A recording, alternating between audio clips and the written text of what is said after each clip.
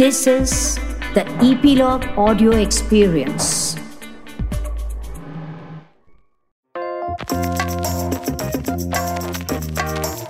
What's up, everyone? Welcome to Bingestan, where streamers live. In this show, we talk about everything from Seinfeld to Mirzapur. I'm your host Siddharth Jain, and joining me as always is Gaurav Jain and Maharsh Shah. Without further ado, let's dive in. Hey guys, welcome back. Been a long break. How are you guys doing? It's still lockdown, by the way. Yeah, man. And I think it's going to remain that way. I would assume for a couple of more weeks. Really? I'm sure we're gonna. I'm sure June Bombay as well? opens up at the end of the month. Yeah, for sure. In some way or the other. Gaurav, where are you? Still in my in-laws, dude. I have to take my second shot. Fancy man, ghar jamai and And so all. my huh? dad's That's been like that. a new My one. dad's Huh? been saying the same thing. He's saying, get your address changed and this and that. Like, gives me shit every single day now. But where exactly are you, Gaurav? No, get You're your in bank UP, account. right? Which part of UP? I'm outside Meerut. Okay. Meerut. I'm about 10 kilometers outside. He's in Meerut, boss. I know, He's I in know. Meerut. I'm not. He's मतलब more- ये मेरठ ही है मेरा family भी ये लोग भी सब He's promoting Red Bull in Meerut. He's hoping कि उधर धंधा I have आएगा a अभी. feeling Gaurav's going to become the head of a cartel like Mirzapur. yeah. No, I'm gonna become like gangs of Ghaziabad or something like that. You know what I mean? The Kalin Bhaiya. You're the new Kalin Bhaiya. I wouldn't mind, dude. That's not a bad way to spend time. You know. So guys, let's start with your matchmaking story, Gaurav, that you spoke about. I'm yes. very curious. I think we're all I mean, curious. so I've got this really funny story. My wife and I met about 15 odd years ago. We dated for a year, and Sid's a huge part of how we met. And I don't think I've ever told this story to Sid. Somehow, I don't know why I haven't. Somehow we haven't really ever spoken about this. But when you were at AdLab, Sid, when your office was in Film City, I think you and I Film met City. a couple of times when I was pitching you the film that I was working on back then. And you were working on some animated stuff. the The animated stuff, animation right? project. So my wife now, but Palak, basically, she was living, she was flying with Air India and she was living in the suburbs. And she just come in from Delhi. And I thought, you know what? And you know how I am, like if I'm going all the way to Film City, I might as well try and I'm going to do one or two more things in the suburbs before I come back. So I was like, to make this whole trip worthwhile, I should call Palak and just ask her out to to grab a bite or something like that. And that's the only reason I called her. It's like, yeah, I'm a suburbs mein hu. And obviously she's great and everything, but I was like, I'll call her and I will grab a bite. And then on the return, so we stopped at the Hyatt and I met her there for the first time. And then you and I had, I think, a follow-up meeting in about 2 weeks. And then I called her up again, and then we had a second meeting. And that's kind of how we sort of connected. And so if you and I hadn't had those conversations, I probably wouldn't have even called her.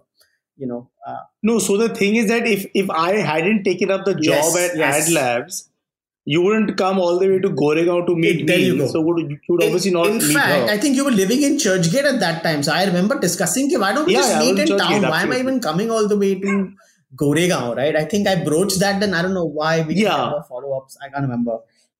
No, because you told me that, I think, Yeah. later. I didn't know that you're coming all the way from top. Because from your accent, it seems you're coming from Boston. So I thought, Churchgate. Almost probably went to went- Boston Baltimore, not University. Boston. Almost went to Boston University, but that's a different story. But yes, but funny. And I felt this, yeah. So when I asked Gaurav, I remember my impression about Gaurav was this rich kid whose father was in some construction business.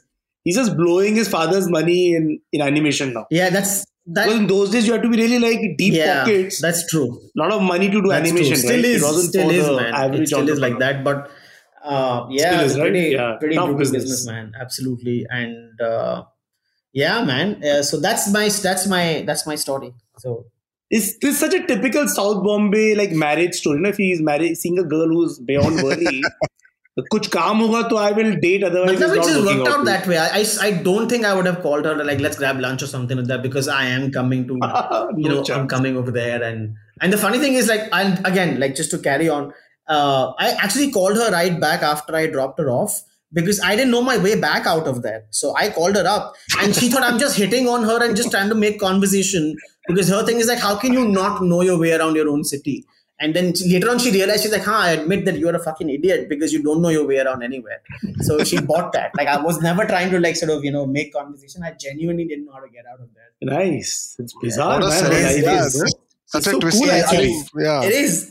And it's so funny, like And imagine you're telling us this story like after so many years. Then you like finally even after like, you're doing all our something time at together. Hotstar and this and that, I never brought it up. I don't know why it never occurred to me. And I just thought of it.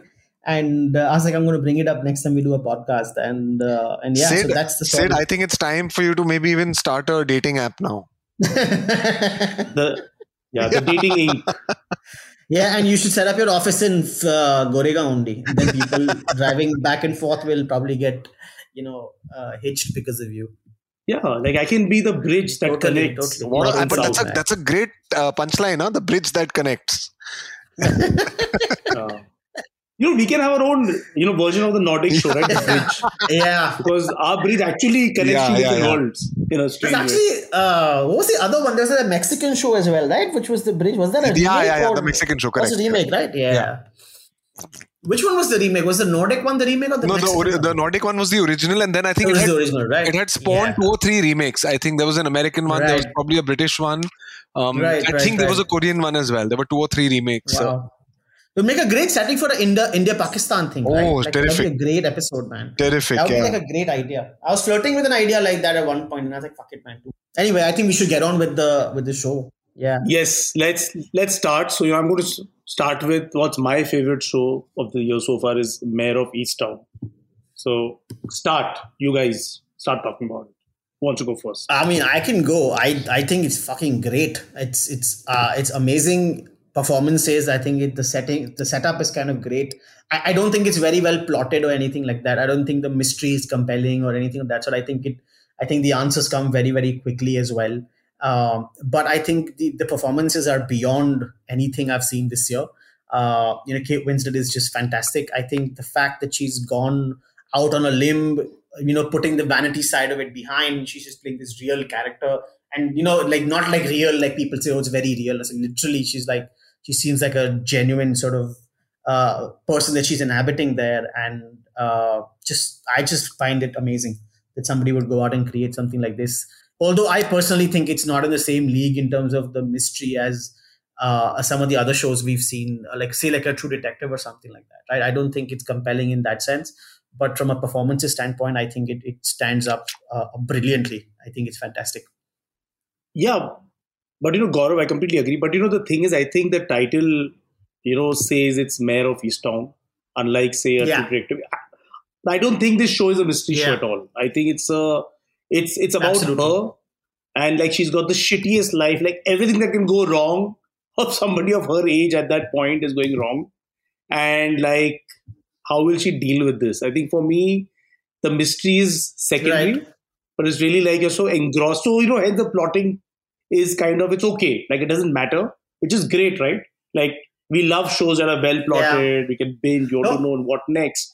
But in this, I just want to know what next is going to happen in her life. I kind of agree that the mystery is like the device we're using to learn more about her. But even then, right, like take like a Fargo, like the first season, you meet these amazing characters and you still have the story that's kind of unfolding. So I just find the thin plotting a little bit frustrating, but at the same time, I think that there's so much more going on there that it overshadows the weaknesses in a big way, and also the performances, man. Like just everybody, they're so amazing. Like I don't know where they found some of these kids who are acting in there, like even the good or the bad.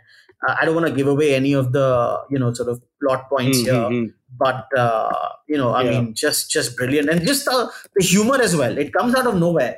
Like, I mean, I don't know what episodes you guys are on, but there are some amazing moments between, I mean, I'm up to date. Yeah, so I mean, there's some amazing moments between Jean Smart, who plays her mother, and her. Like, there's some genuine comedy there. And I was just like, wow, I was not expecting this to kind of come in as, something humorous, like in a show like it's so grim otherwise.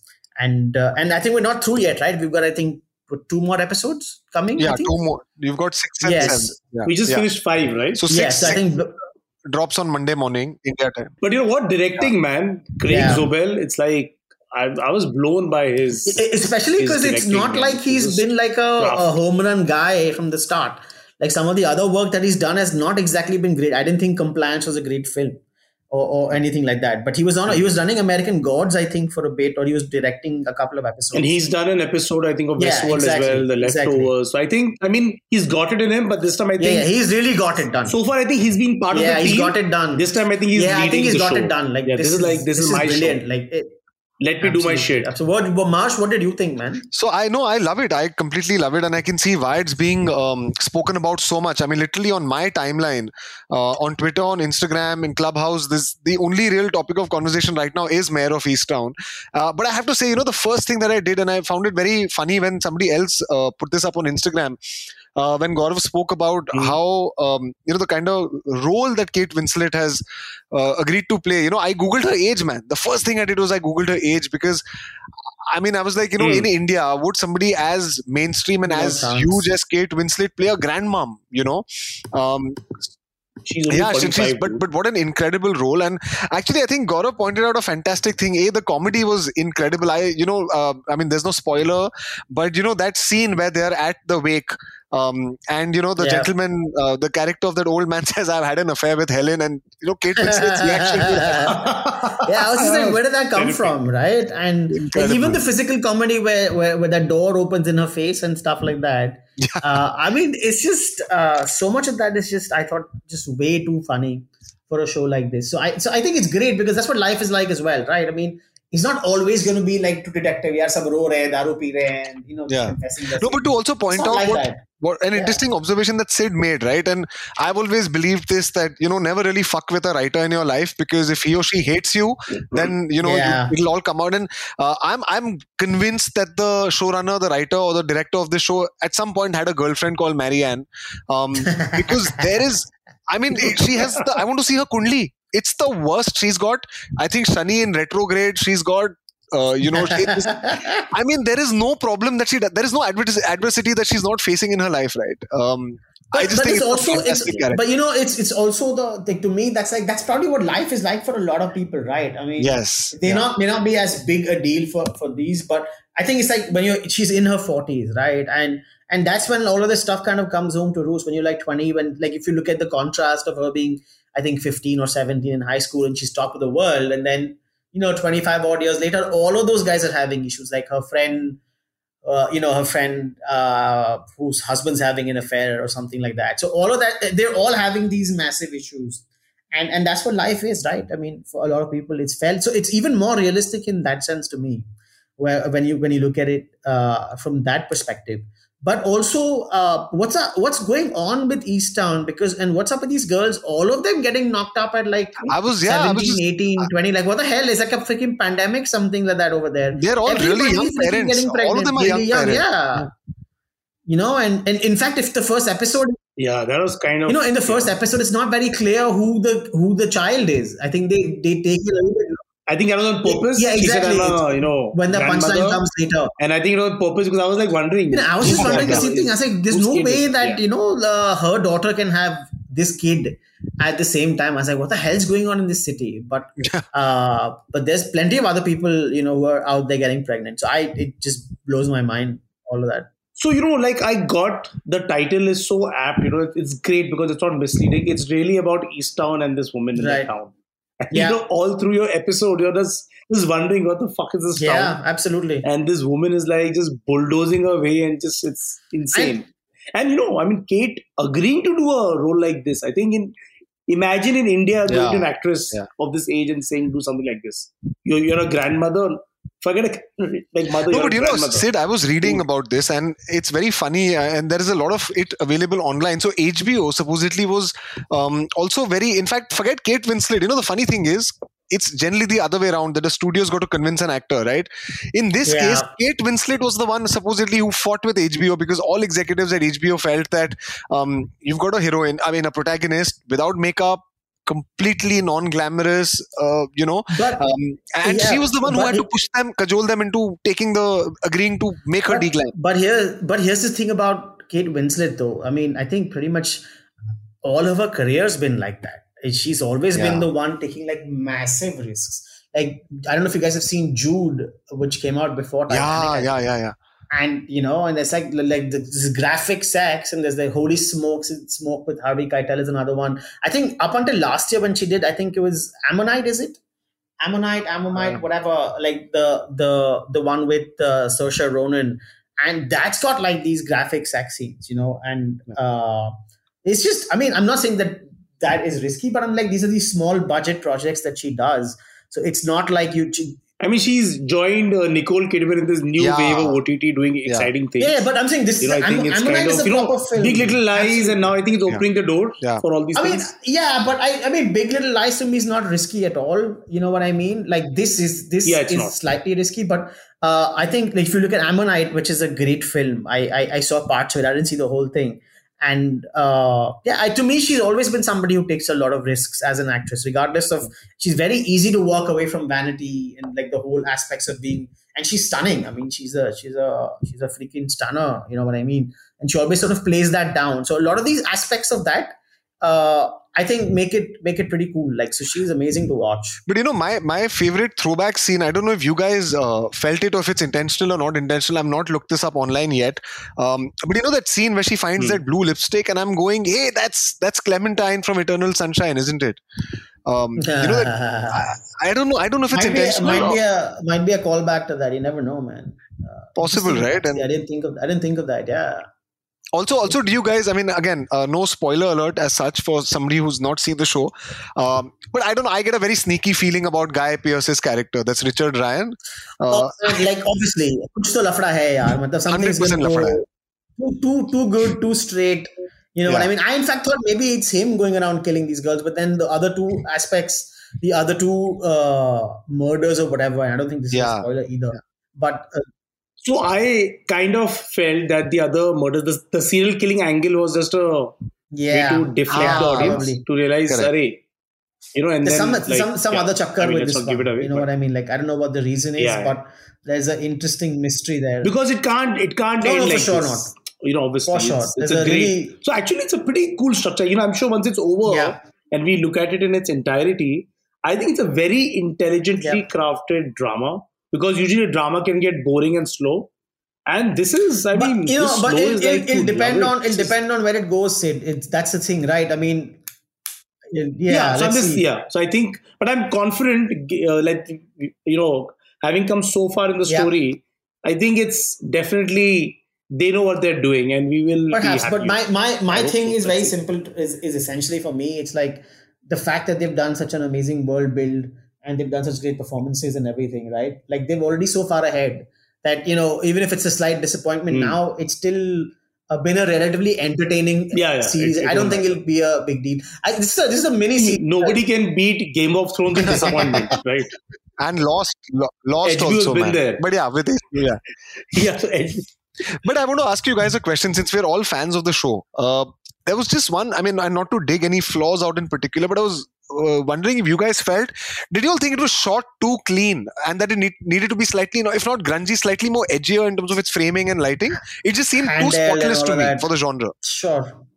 Yeah, maybe. I mean, I get what you're saying, but I don't know. For some reason, the lack of grit kind of works because if you've ever seen, I think it's what's the David Lynch film with Blue Velvet? And if you look at that film, right, it's this really amazing sort of clean, glossy world and all this dark stuff happening underneath it. So it kind of works, man. It looks like a Pennsylvania town that you'd expect, which is supposed to be well connected. Everybody knows everybody. It's nice and looks kind of safe. And it's pristine and happening. And all this stuff's happening underneath. So it kind of works with that context. At least for me, it kind of works. Yeah. And they shot this, by the way, a day. They started shooting this on the day, I think, the lockdown.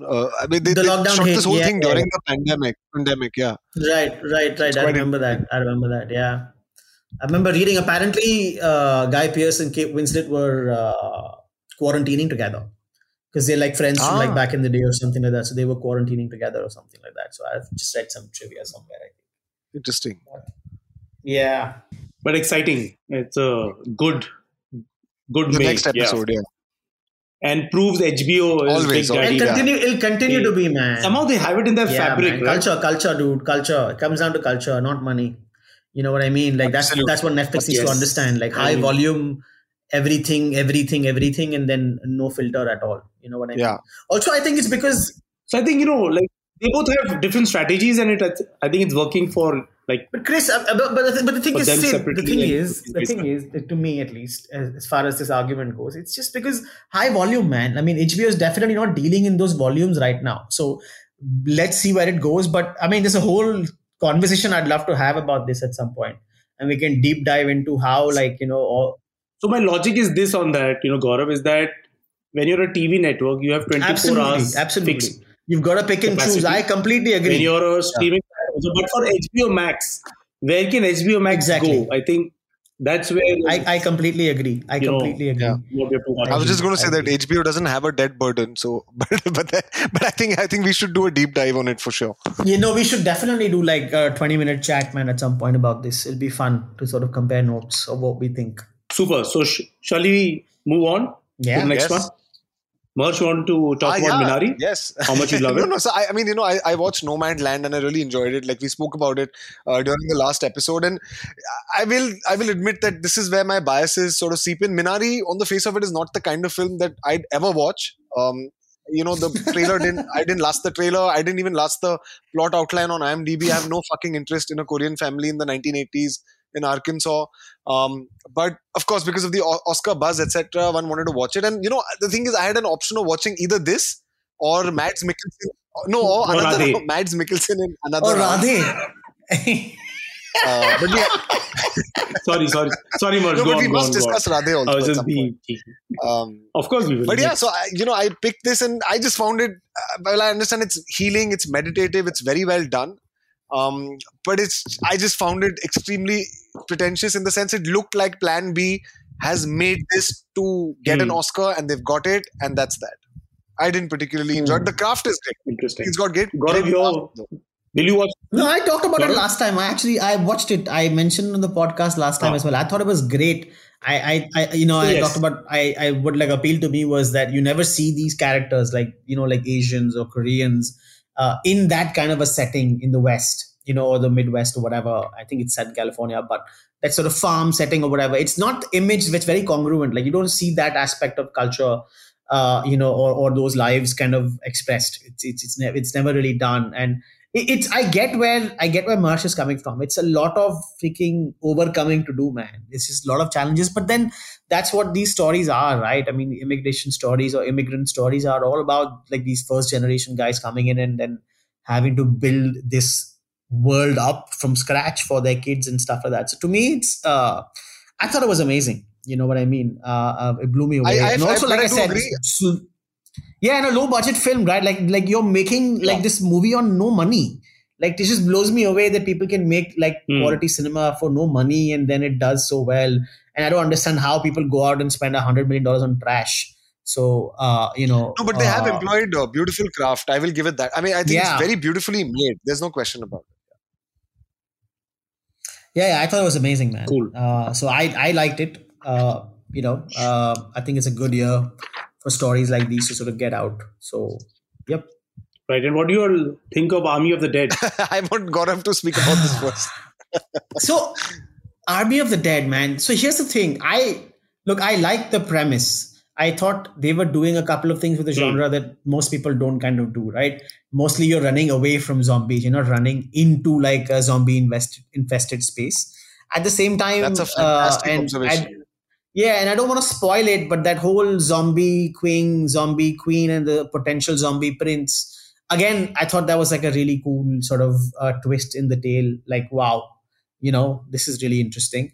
But it's just terrible storytelling. Like you can see so many of these things coming from so far away, characters doing stuff which makes no sense to me at all, and the way they go about it, and what's the point of this film? Like somebody explain after all of that, why would you fuck it up like this? Like this could have been like a really cool piece, you know what I mean? But it hits all those freaking tropes you would expect from a film like this. You can see all of it coming from really far away, and clearly they've kept the door open for a sequel as well. And I was just talking to Marsh before we started, and I was just talking about like Zack Snyder just needs two things, man. A, stop doing those fucking montages with music. Like Bhai, mat karo yaar. Like the one where they're loading those guns, all of them, is not required. You've already established these guys as rocking fucking kick-ass soldiers. You could have cut the 2.5, 3 minutes and gone straight to them driving over, man. There was no need. It didn't add anything except him like, okay, you know what? I don't need to give a shit. I'll do whatever I want. It serves no purpose.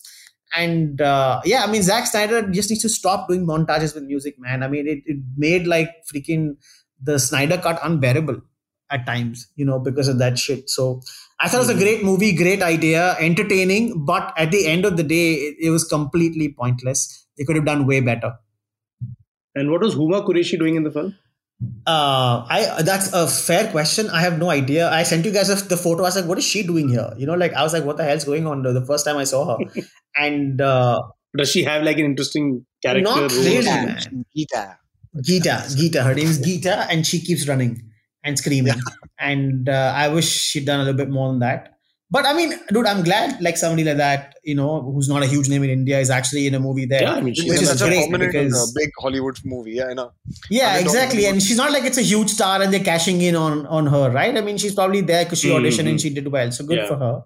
And she's not bad in the film or anything like that.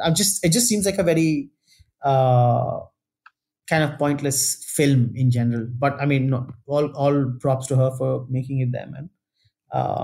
Yeah, my thoughts. I mean, could have been way better, but it was not remotely close.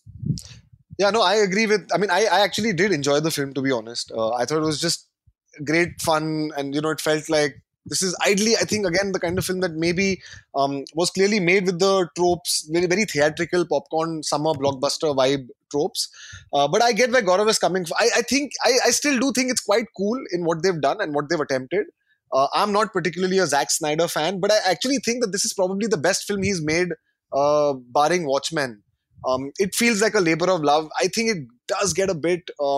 I would not go as. I mean, I don't know if one can call it an indulgent film, but it shows that it's something that he's. I mean, this is something that Zack Snyder's been talking about for 20 years now. Right. He's been wanting to make this. I think he wanted to make this from the time 300 came out or before that. And it shows his love for it, his passion for this project shows. I think it has the coolest opening credit scene that I've seen in a really long time. Yes, definitely. I mean, it's got patches of it, right? I mean, there's definitely finesse over there. My thing, what I'm just frustrated with is that you've got a great pitch, a great idea, but what you do with it is so generic, that like anybody else could have made this and it would probably been like forgivable. But somebody like Zack Snyder, Do you think it could have been sort of cast slightly better from an overall point of view? Is what I felt that lacking. I just felt that it could have been cast slightly better. Yeah. I don't mean necessarily popular, but slightly more differently. Dude, man, I think Dave Bautista is sort of now like sort of crafting this career which nobody saw coming. Guardians of the Galaxy, James Bond. I mean, this guy's like a bona fide star now, man. I mean, like 1 or 2 more titles and he's going to be in the same league as like The Rock. Maybe not like probably bigger than John Cena. I mean, definitely bigger than John Cena for sure. I mean, because he can actually act. That's the other thing, right? Yeah. He can actually. He's in Blade Runner 2049, dude. I mean, that character was amazing. He's hardly there, but it was such an amazing role to sort of go out and take a chance on. He's not an action character in that film. He's actually performing. He's not running around beating even people something like or anything. Escape Plan, right? To share a poster with Schwarzenegger and Sylvester Stallone. I mean, it's fantastic. So I think that was great, but like Omari Hardwick was great as well. But I think some of the smaller parts could have been played by, I don't know, better actors. I'm not saying better known people, but just like people who are might bring a little bit more to it. So that would have been kind of cool. But although the German actor, I think Matthias, I can't remember his last name. I thought he was great. I thought he was pretty great. I can't remember where I've seen him before. I think I can't remember where I've seen him before. I think I saw him in the Red Baron or something like that, where he played the lead character like a couple of years ago. But I mean, I think in general, to me, it's like could have done so much more for a passion project. But that's what happens with passion projects, man. You never know which way they're going to go. Yeah, but I do agree. I saw your tweet and I do agree. I do strongly believe that Snyder needs a fucking editor. I mean, there's no question about it. Oh, for sure, man. He needs to get over this. But I was also very keen when I saw the opening credits. It said director of photography was Zack Snyder. So I said, wow, he's also gone and, cinematographed this film apart from writing and directing and producing. And it's and that's what happens, right? You're doing everything, Salah, and then you don't pay attention to the bloody thing, right? He's going the Ram Gopal Verma. It's a dangerous path. It is for sure. For the kind of, and especially for the kind of budgets he needs to make his movies, it's a dangerous one. But the thing is, so Zack Snyder, and I don't know if I've mentioned it here before, but Snyder and Tarsem Singh were like, I think classmates or like a year ahead of in college, like film school or whatever. So he's been doing a lot of the cinematography stuff and things like that. Like he helped out, I think, Tarsem on something. I can't remember. My mind's a bit foggy about this. So I think he has a lot more. Was great visual splendor, right? Absolutely. I think he's all visual. There's no storytelling. You know what I mean? It's all visual. There's nothing. It's just like 90 minutes of commercials level imagery you're watching. But my point is that, I mean, Ram Gopal Verma probably has less technical proficiency than a Zack Snyder. So I'd probably forgive him for trying. But what else? You guys have sampled the Last Hour on Amazon? Last Hour, no, I haven't seen that. Go for it. I haven't seen that at all. How come? I've just been watching so many other things. Time nahi mila abhi tak. But I'm quite keen to see Sanjay Kapoor. I like him for some reason. You don't want to see local stuff? No. I saw him in that. When you're in Meerut. No. I saw Cinema Bandi actually. If you're talking about local, I saw on Cinema Netflix, Bandi. But we can. We can talk about that later. But talk about this. Like I mean, I'm keen to check it out if it's interesting. What do you guys think? So I'll go first only because Sid has watched the whole season. So I saw the first episode. I enjoyed the world. I thought it was a very fascinating universe. Personally, I mean, being on the other side of the studio business, I've always wanted to tell a story that is inherently set in the Northeast. So Sikkim looks gorgeous. I think it's been cast very well, including Sanjay Kapoor. But for me, somehow it just felt extremely boring. And to be fair, one does give time to shows. I mean, Shetland was similar, or Top of the Lake is similar, Broadchurch was similar in terms of approach, in terms of atmosphere. But I just couldn't go past episode 1. I'm curious to know what Sid thinks. And if he gives it a thumbs up, then I think Gaurav and I will probably give it another shot. Yeah, for sure. No pressure, Sid. No pressure. So, it's like, it's one of those shows which you really want to love and like. Because I heard about Sanjay Kapoor being cast in it and shooting, saw some social media posts. And I really think that, that region has not been, explored enough in film. So it's got its freshness, the mood, the ambience, the locations are beautiful. And it kind of sets the tone, right? Like you said in the first episode, sets the tone, introduces the main characters, and it starts off well. The problem that I find with this is the problem that I thought will never happen, right? You have Asif Kapadia as a producer. You've got, a team that has all the resources. And I'm assuming that, people who live outside the country are better at, at screenwriting and casting and all of it, right? I thought the script kind of loses its glue, second, third, fourth episode. And then it becomes a little repetitive. The main antagonist in this is I won't, spoil it, but there's an antagonist that comes up. And I thought the antagonist wasn't cast well. It seemed like very 80s kind of character. I'm sure he's a local actor, so, maybe not, doesn't have the experience, but you can't forgive all these things, right? So I think you can't go wrong in casting an antagonist that's weak. You can't go wrong in writing. You can't go wrong in, kind of making it less repetitive. And I just felt that it didn't meet my expectations, but I wanted to finish the show. I finished the show. I liked the show. I really like Sanjay Kapoor because, after seeing Anil Kapoor being a very powerful, loud protagonist, usually, it's good to see someone who is like him but plays Sanjay Kapoor the way Sanjay Kapoor is. And I really like Sanjay Kapoor.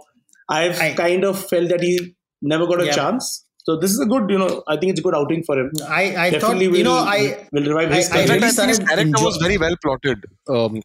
This Bombay cop. I'm going to try and watch this.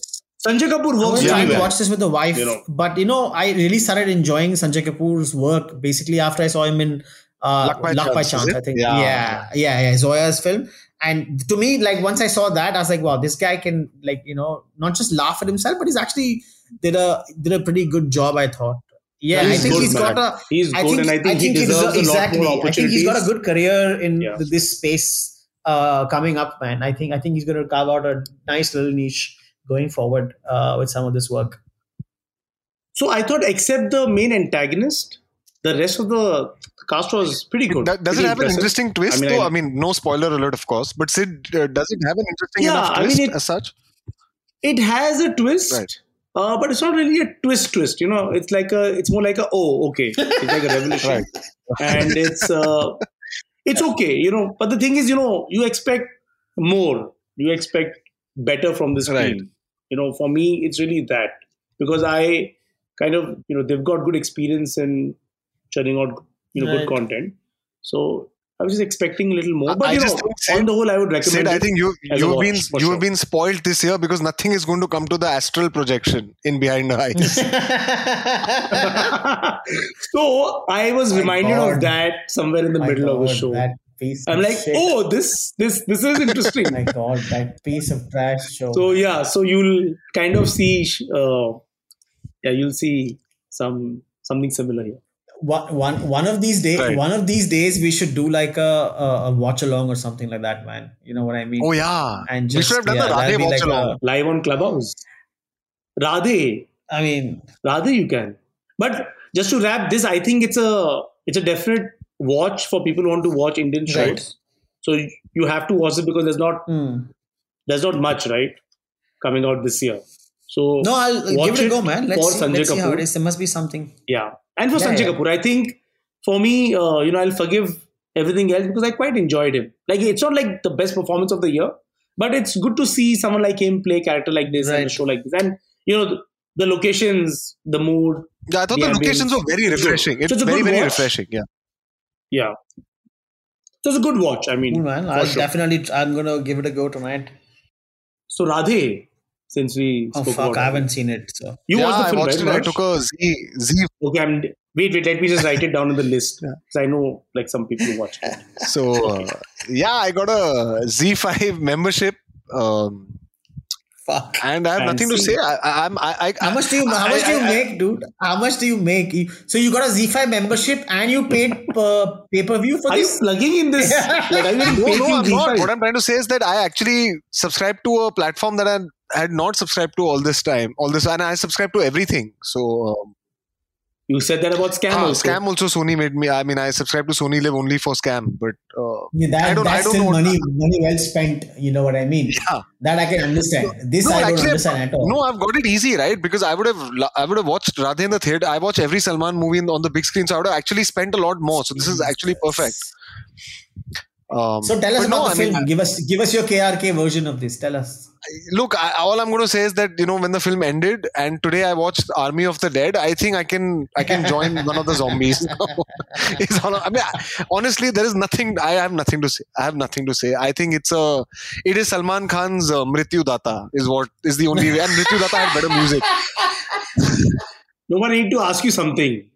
I read somewhere this is a remake The Outlaws, of which is a fantastic film, by the way. So what went wrong here? I don't know. I think Salman rewrote Outlaws, because you can't. It's just you can't have a Korean film in a Bhai Eid release.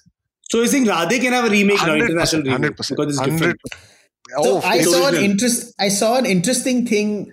Somebody tweeted the other day where basically they were comparing. So Salman Khan, I think everybody knows this by now, is his abs are basically VFX, right? And they were basically comparing two different sort of pictures or whatever from two different films, and how his belly buttons actually moved a couple of inches. So between the two, when they do the abs ka VFX. So I just thought that was hilarious. I don't know if you guys think it's funny, but his belly buttons. I think the memes have been fantastic. I think I haven't seen any memes. I haven't seen any. Oh, some of them are savage. Like I got one that said that, have you got, for people who have watched Radhe and survived it, they don't need a vaccine. Lots of stuff like that. I mean. Yeah, but you know what? My big problem is that I don't still get the why are you like saying it's a bad film and it's Smriti? I mean, isn't that evident? It is. When you see the trailer, the poster, the last few films. But when India's biggest movie star said does a Eid release, you want to like. I'm a huge fan, by the way. I'm a bite-art. I mean, no, but I don't get the disappointment. Yeah, what are you thinking? People are disappointed. What were you expecting? What are you expecting? I mean, you're not expecting Schindler's List, but you're not expecting Jai Ho either. No, it's you know what I'm saying, boss. I mean, you're expecting Jai Ho के आसपास only. Why would you not expect Jai Ho? Look, I'm a huge fan. I've been a fan since school. But I'm saying people expect crap. They like this crap. They want to see him without a shirt. This is another level of crap. See, if you've not watched it, you have to see it to believe it. Next level. I mean, I'm very sure this film would have not performed well theatrically also. It would have come down. I mean, it would have crashed on day 3, after the Eid holidays. It's just, I mean, you have to watch it. I mean, he's Flash Gordon, guys. I mean, what am I to say? They've ripped off scenes from Flash Gordon. Right. And the funny thing is that for him, he got paid. So I think he's the only one coming out of this with anything in a sense that he gets paid. He's really smart, man. See, they sold the film. The Khans are smart. I mean, if you see anybody who can survive in this industry, not survive, can thrive to this extent over decades. They are the smartest people in this country. Right? So that is, I mean, of course, that's assumed. And I think the audiences also, I mean, I don't get so I think Salman made what he set out to make. The audiences got what he was going to give you. So I think it's I don't think the audiences got it. Huh? Except for Z. I don't think Z. There's no happy ending for Z here. I'm pretty sure they lose money on this. But it'll be interesting to also do a deep dive in one of the episodes. In the business episode that we've been discussing to do. I just wanted to discuss and pick both your minds. It'll be an interesting conversation on a later. But just quickly before we jump to the other, on how the paradigm for the mass dynamic in this country has also changed. I think mass ke naam pe we have to stop now covering films like these. For sure. That's something we've been discussing on podcasts across, right? How the tastes have changed or expectations are changing in a pretty big way, right? And I think the market is going to shrink for films like this. It's going to take a bit of a beating, I think. Even Salman Khan's going to have to make an effort, basically. Yeah, but see, these are all 2019 projects, absolutely. You're right. I mean, Sid, you're right. There's no denying it. It's about 2 to 3 years. To change. No denying it. Yeah, but I've seen Jackie Shroff dance in a mini skirt now. I've seen Jackie Shroff dance in a backless mini skirt. I've watched my fill for the year. You know what I'm saying? I mean, that does not even make any sense on any level to me. But मतलब क्या चल रहा था? No, it's probably Bhai tripping on Jackie that day, yaar. It's just Bhai tripping on Jackie that day, saying "मजा आया, mood आया, करवा दो." It's. Yes. I don't deny. I don't Bhai is doubt an that at all. Bhai is an auteur, by the way. Bhai is an auto. Talking about Indian films, have you guys watched The Disciple? No, I haven't seen that yet. I've heard. No, it's been online. I've heard plenty, but I haven't seen it yet. You have? I was intending to watch it. Yeah. I have, but we can talk about it later. If we'll check it out. Let's leave it for next. That's the thing with these kind of films, right? The compelling I think we should definitely watch it. Yeah, you leave it for some we'll check it out, man. Let's do that. Yeah, because I'm curious to hear what you guys think of it. So I'm not the obvious audience for a film like this, but I watched it out of curiosity. No, I'd enjoyed Caught by the same director, and also it's got Alfonso Cuarón attached. So I'm very curious to see the fusion between Alfonso Cuarón mentoring Chaitanya and doing this. So I'm just very curious. Yeah, but my only thought in that is कि Alfonso को क्या समझ में आएगा इसमें यार? That's so true. Yeah. मतलब he in this whole script and story and subject and language, he'll just be the guy कि you're a good filmmaker. My name will help you. So you're saying it's too hyper-local for him, is it? Seems like that. I mean, it's a very like intimate and micro film at the story level. But obviously, I mean, it's got a greater disciple thought on it of life and how someone like him would lead. But let's talk about it in more detail once you guys have watched it. Nice. Let's do that. What next? Without Remorse? Should we talk about Without Remorse? Yeah, Tom Clancy's Without Remorse, Amazon Prime. Yeah. I mean, is this the first Amazon Prime film which is a very expensive one? I mean, they've got other films. Yeah, I think Without Remorse is the most expensive Amazon Prime original. I think so. In terms of a movie, original movie, I meant. I mean, it is fucking garbage, dude. I hated it. I hated it. I thought it was glorious garbage in every which way, like from plotting to action to pacing, like nothing worked. Action scenes were like shit. There was no mystery to anything that was actually happening. Pacing was freaking and the politics were. I thought the politics were really dumb. Yeah, like it was just flimsy. It was so flimsy. It's such a 90s approach. Like it's such a 90s video game. You know what I'm saying? But it is no, Gaurav. Like, see this book.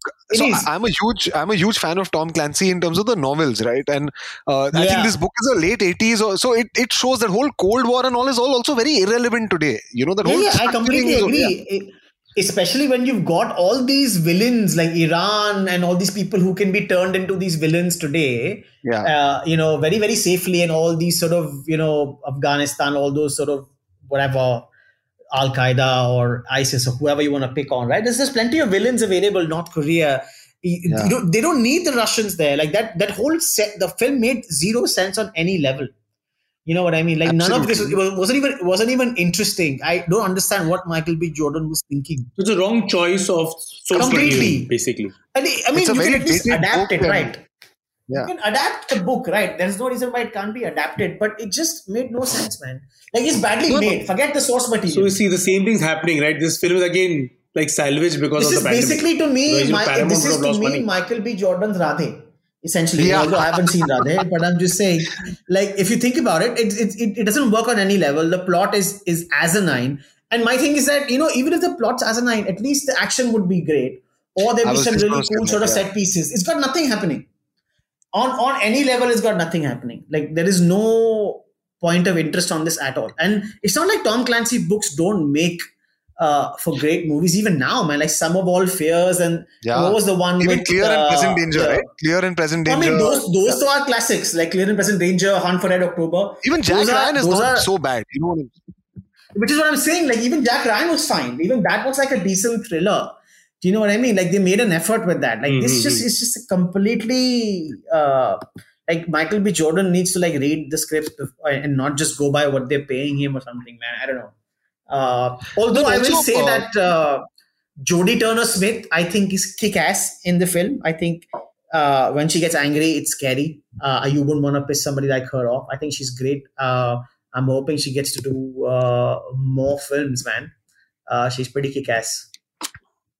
Yeah, and also, I just felt this one had a very classic individual producer Bollywoodish approach, saying अरे 93 की script है तो क्या करेंगे, they put an opening scene in Mosul.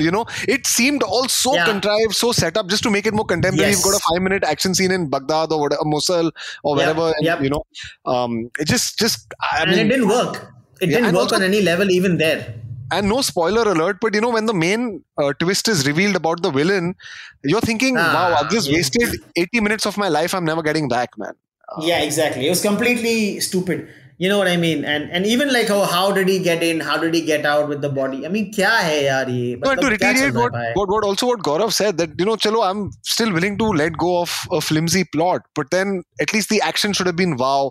Exactly. In fact, the plot is actually better than the action of this film. Yep. That's actually terrible true. action. It is it's really bad. Action, Yeah, it's horrible, man. Like this was like basically just wasting money. Like it's just unforgivable in my opinion. You know what I mean? And I can't believe like Skydance and Paramount are involved in this. I mean, I'm just wondering if it's Paramount only because they probably own the book or some shit like that. But I hope they didn't put up money. But studios make bad films. No doubt. It's normal. I mean, that's why they exist. I guess you're right. But I'm just saying that this film seems like it's just 2 steps behind and 10 years ago. Yeah, you know what I mean? For today, it just seems like this film was conceived and executed like this was 10 years ago. Or even 10 years ago, this is not. But I do think it wouldn't have worked, man. But I think that is the case. I think this is a script, classic book that has been in development hell. I think for so long, it's changed so many hands. So many actors were supposed to do this. So many directors at some point were attached. I think sometimes. You reach a stage where just because you've spent so much time on a project, you want to make it happen. Yeah. You don't even see whether it's relevant or not. Because the thing is, even the choices you're making, bang on, that happens all the time. Even the choices you're making with the actors, man. I think the guy who plays the Russian assassin, right? Yeah. I think he's a hilarious sort of comedy actor. Yes, he does like really really funny comedy bits or like really sort of neurotic sort of characters. It completely does not fit in the scheme of things, like the character he's supposed to play. It doesn't fit in at all, man. And even those, like the opening of the film with all these sort of, I mean, it's a revenge film at the end of the day, and absolutely, it doesn't work. It's just, you just don't feel any of those things. It's easily like even 10 years ago, this film wouldn't have worked in this way. I can guarantee that.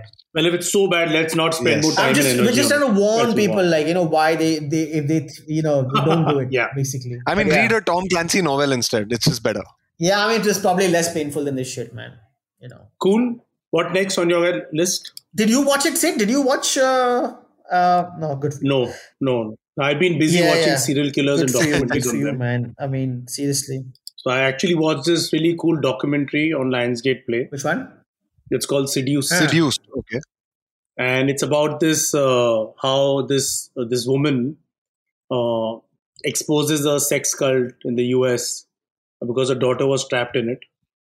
And it's a pretty cool. I mean, it's kind of what you'd expect from a sex cult, but very smooth.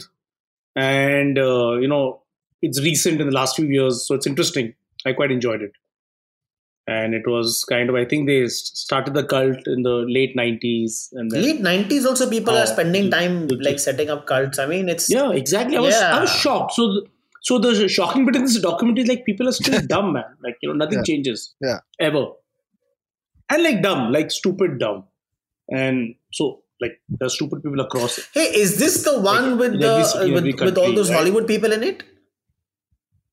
Is this the LA one? So there's one Hollywood. Is this the LA one or yeah, kind okay. of. So it's in the lady who exposed this is Catherine, who was an actress in Dynasty, and her daughter, whose name is India actually, perfect, was trapped in the cult, and then how she exposed the cult to get her daughter out. Interesting. So it's a pretty cool. It sounds something great for a change viewing sort of a thing.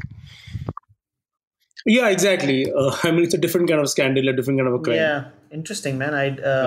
But yeah, I mean, it's just kind of shocking how stupid people can be. Wow, that's interesting. I mean, I understand, people going and killing you, and it's a madman on the prowl. Just bad luck. But this is like self-inflicted, right? I mean, to an extent. Yeah, and it's sad because they like predators, they choose their targets, right? And how they brainwash them and then trap them and blackmail them. So actually, it's a good documentary, I think, for people to just watch and just be more aware about and just if they see signs of people around them behaving oddly. This is a sex cult. It could be something else. But there are these schemes, right? Yeah. Always let's brainwash a group of people, and it's like a multi-level marketing company wherein you trap one person, he traps two more, and then they trap two more, right? It's like that. It's like a whole dynamic, I guess, right? This is kind of that. That's what they used to use here. Yeah, they would trap one victim, get something that's very valuable to them that should not be exposed, get a secret out, and then use that to blackmail them to get more victims, get their secrets, use them to blackmail. So it's like a chain. Sounds like Scientology. But but I mean, is it a series or is it a documentary, like a single? It's a series. Oh, it's a series. It's a couple of episodes. Cool, man. So I think it's on Lionsgate Play. I'm going to definitely check this out. Yeah. India. Yeah. So this was one thing that I was watching and I quite liked. And then I also watched this documentary on Netflix. Sons of Sam. I've been dying to watch it actually. I've been hearing a lot about it. I saw it on my carousel. Please, can't wait to hear. Go on, Sid. Damn cool. I mean, I really that's again like a cult, but it's about black magic and the devil and how these guys started killing people randomly, and the NYPD was completely lost. It happened, sometime in the 70s. Has this got something to do with the David Berkowitz, like the because he was the son of Sam, right? in the 70s, like the serial killer? Yeah, or is there something to do with that? Yes, it's is it about him, Yeah. or is it about somebody else? Like, it's about him also, and more about the cult and how, this was kind of went. People thought it was a serial killer. It was serial killings. The cops thought it was that. The press was misled. And then how later on, kind of, this guy, bunch of people were investigating it, didn't give up, and then ultimately it came out. And it's that, a series? It's a series or a single documentary? Killer on the prowl. It was just... It's a series. It's a series. Nobody seems to make documentaries anymore. It's all series only. It's a terrific documentary. They all make these documentary series. Yeah, because I think you have, like if you have enough material, because I think it's important to have all the material. Does get repetitive, all these documentaries, I think at some point. Whatever. They, kind of, but I think it's okay. I think in the larger scheme of... No, it's better. Okay, let's get this made and let them make some money so it's we can watch entertainment it. Now. So I mean, that's definitely a good... And more than that, I think it's insightful because, a lot of these stories are stuck in books and news reports, which the current generation won't bother to, get them out. So I think with platforms like these, it reaches a new audience and it's just more information. And also it's just very refreshing from the usual fiction, right? To take a break and to just delve into something like this is great. This makes for great weekend viewing or something.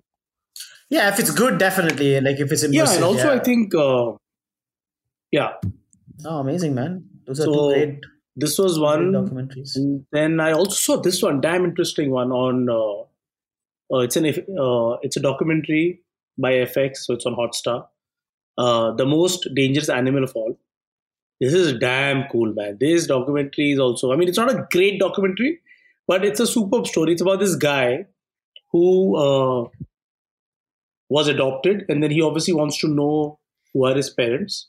He goes and chases the mother, and then figures that many years ago there was the Zodiac killer who was never caught and found, and he starts putting together evidence that his father was a Zodiac killer, and he traces him. He gets people on board, does a full investigation, gets full proof, and then he publishes a book which puts it all out there that he is the son of the Zodiac killer and his father was a Zodiac killer. And finally, like America has solved the mystery of who was the Zodiac killer. And then in the documentary, as you go further, you start thinking about whether his information was correct or not. And I'm not going to reveal the end, but it's a very, very interesting kind of a docu-drama about real crime, but about this guy who believes that his father is the Zodiac killer and he has proof. Wow, what platform did you say? Sorry, like this. This is Hotstar. So it's produced by FX and it's superb. I mean, it's like superb. And the end is like epic, really, man. These are really, really amazing records. In fact, I want to watch all of these tonight, literally. Don't watch all of them tonight because it'll be like a bad night. Especially after Army of Dead earlier today. Yeah, exactly. Like bad dreams and shit, dude. You don't need that. Then, so in the same kind of genre, there's another documentary on Hotstar. It's called Wilderness of Error. That's again a very, very interesting documentary. It's about this guy, whose family was murdered. Oh. And the cops, figure that it's a bunch of hippies. And I think I've heard of this one. This is the one with the guy who gets arrested. So the army tried him and he was said, okay, you're not guilty. And then later on, the family member of the wife who died, they keep investigating. Is this the one where he goes on TV and does a game show? Is that the one? Oh, yeah. Same guy. Right. Yeah. So this was another interesting... this is really, really cool. You've got to check this out. And where is this streaming? Yeah. Okay. Hotstar as well. This is really cool. Okay. Yeah. This is pretty cool. So this is again FX. I saw it a little bit. I saw it a little bit earlier. I don't have much of a... I remember like bits and pieces of it, but... So I saw like it initially and then I, kind of didn't find it that appealing. Then I got back to it and then it gets better. I went and then watched this guy's YouTube clip, which is actually on YouTube. So I don't know if you've seen it. You can actually watch the YouTube clip as well. That I haven't. So it's pretty cool. It's pretty cool. Pretty cool. Then there's another documentary that's on Netflix, which is also interesting. It's called The Night Stalker. Oh yeah. That's also about this serial killer in LA. The Richard Reed one, right? I think somewhere in the 80s. Richard Ramirez or whatever. I think not Richard Reed. Sorry? Richard Ramirez one. Yeah.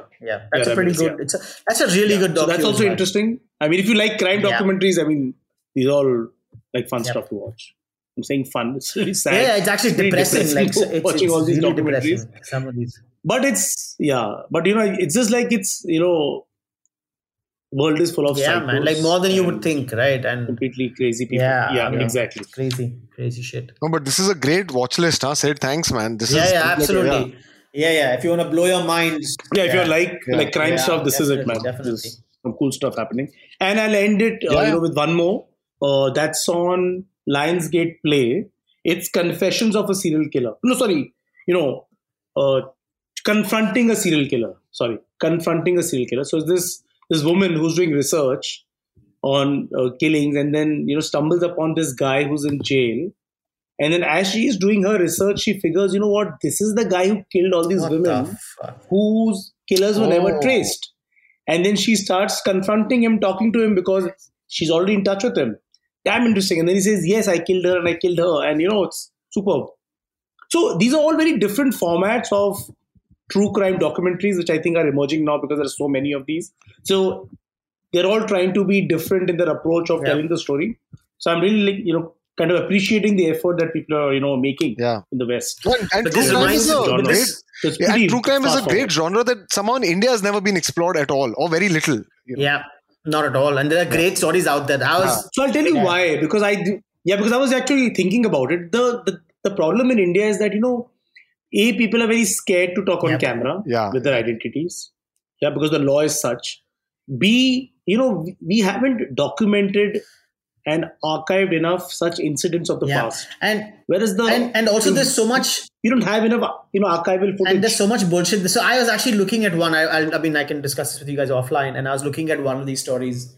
A friend of mine was looking at documentary ideas, and we were kicking this around, like this is something would be really cool to do. And then we delved into it, and it was disturbing as hell, man. Like we had to walk away from it because it's like, shit, I don't need this stuff in my head per se. And also the fact that the police and stuff wouldn't cooperate, right? I mean, there's so much of this is so politically motivated at times when it becomes public that it becomes hard to find the truth. That is the problem. Exactly. And also we'll always have legal ramifications saying you can't use names, you can't do this, you can't do that. So I mean, So we have to find stories taken to fiction based on real stuff, but then change names, change things. So I'm actually, I'm working on, 2 such stories. And, I did think of documentaries because I love the genre. I love the format. But there is not enough archival footage. There aren't enough people who will talk about it. Fair enough. I think you just have to recreate it. You probably have to recreate it. You just go back you go back and do the story. So it's easier to recreate it.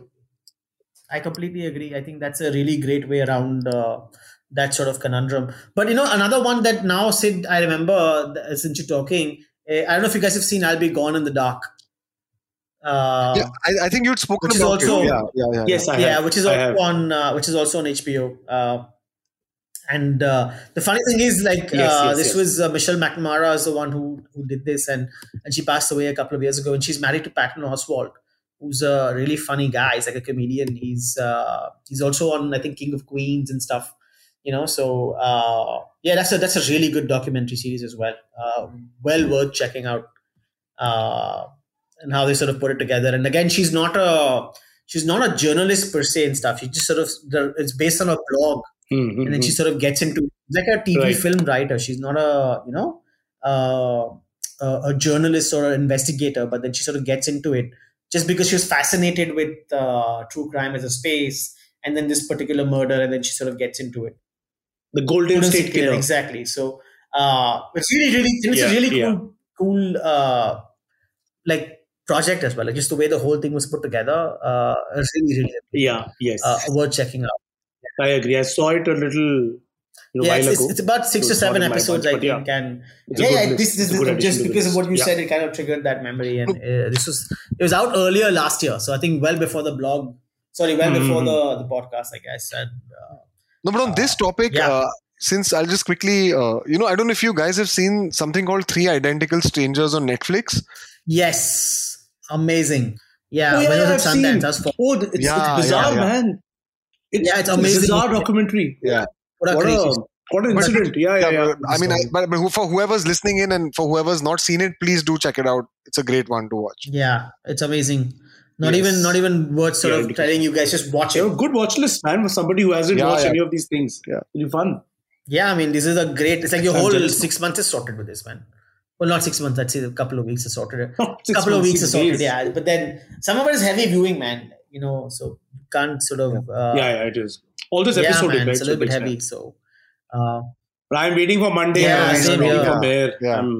I haven't been excited about a show since a very long time. I mean, for me, the last show, of the same category, genre, and style is HBO's Perry Mason, which was your number one Yes, that's the one you loved. For me, Mayor of Easttown is like another show like Perry Mason.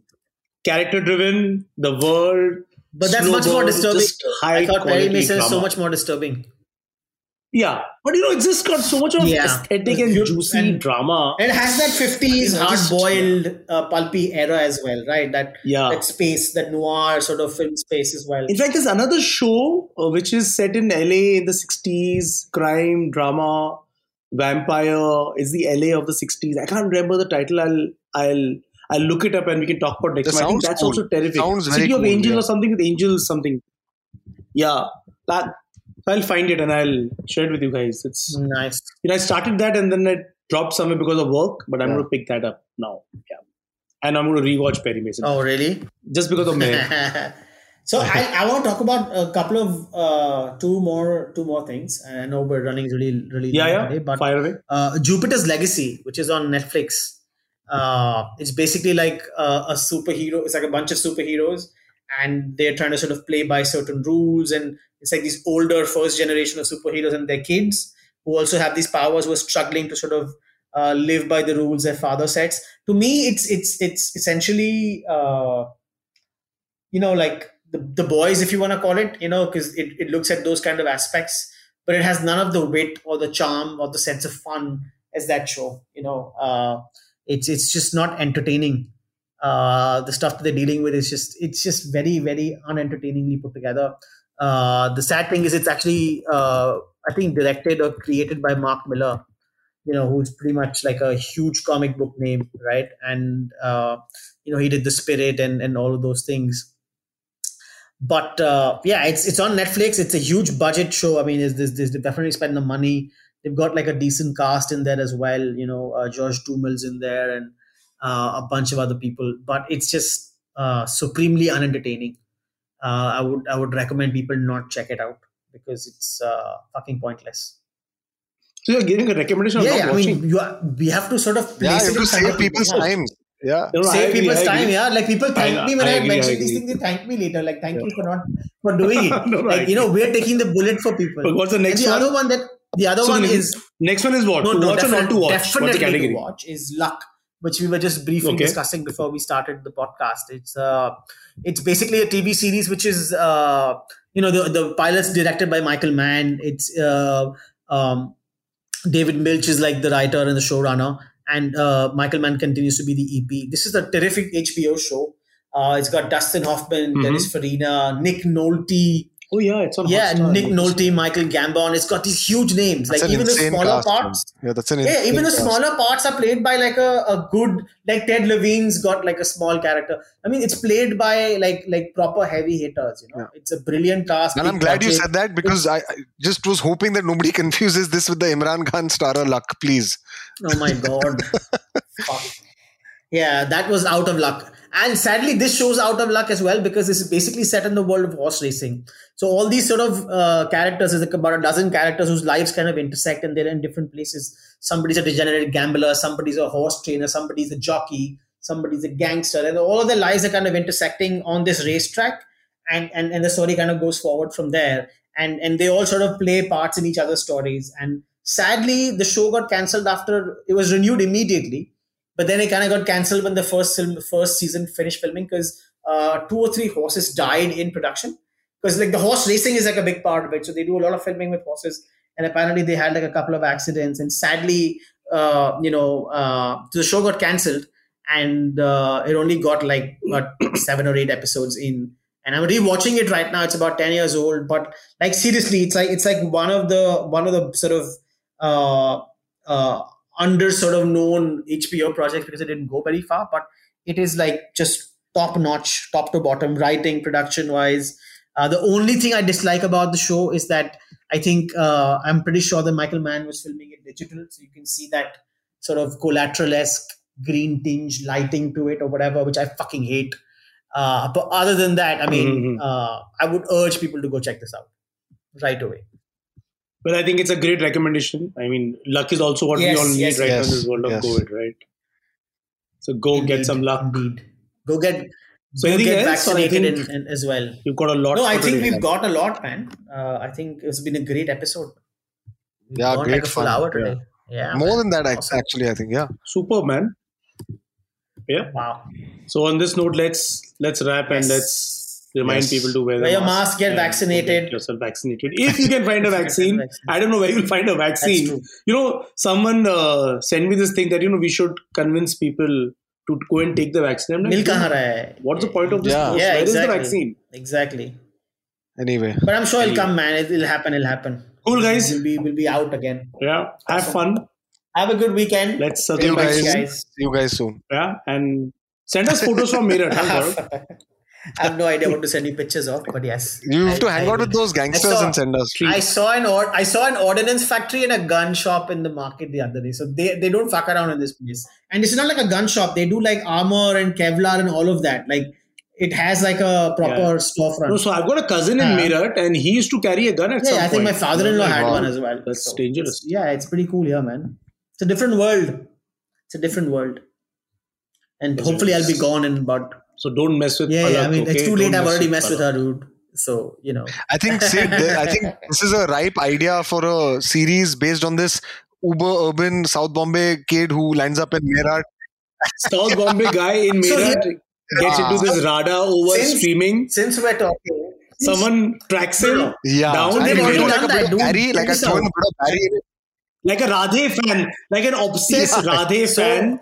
Has to catch Gaurav. But seriously, right? Like a friend of mine, my brother's friend actually, he was like asking me to pitch him an idea for a film, like a remake, right? Like about 10 years ago. And I pitched him Knockaround Guys. And, where, I don't know if you guys have seen it, like the Vin Diesel film, where basically like, where those guys get trapped in like a small town because their airplane has to refuel and they've got all this money, right? So I pitched him the same thing, except it's like you're flying from Bombay to wherever and your plane lands in like Bihar or somewhere like that. And then you're dealing with like these local sort of gangster dudes. And then, so that was an idea that I pitched to him, which he liked, but then I don't know what happened. But yeah, it's already been done, man. So the writers of Mirzapur are you mentioned before, right? And and so, they are from Meerut and, they had gone back home to Meerut. That's where they got the idea of the show Mirzapur and they wrote it and they came back. It's fertile ground for this shit here, for sure. I mean, it's a scary place. ठीक है, चलो guys. On this note of fertile ground and luck. See you guys. Yes. Bye guys. Bye. Take care. So that's the episode for today. Hope you guys had as much fun as we did. Do give us your feedback on Instagram at EPlogMedia and subscribe to our shows on your favorite podcast app. If you're on Apple, do rate and review Bingistan. It'll help us. Until next time, keep binging.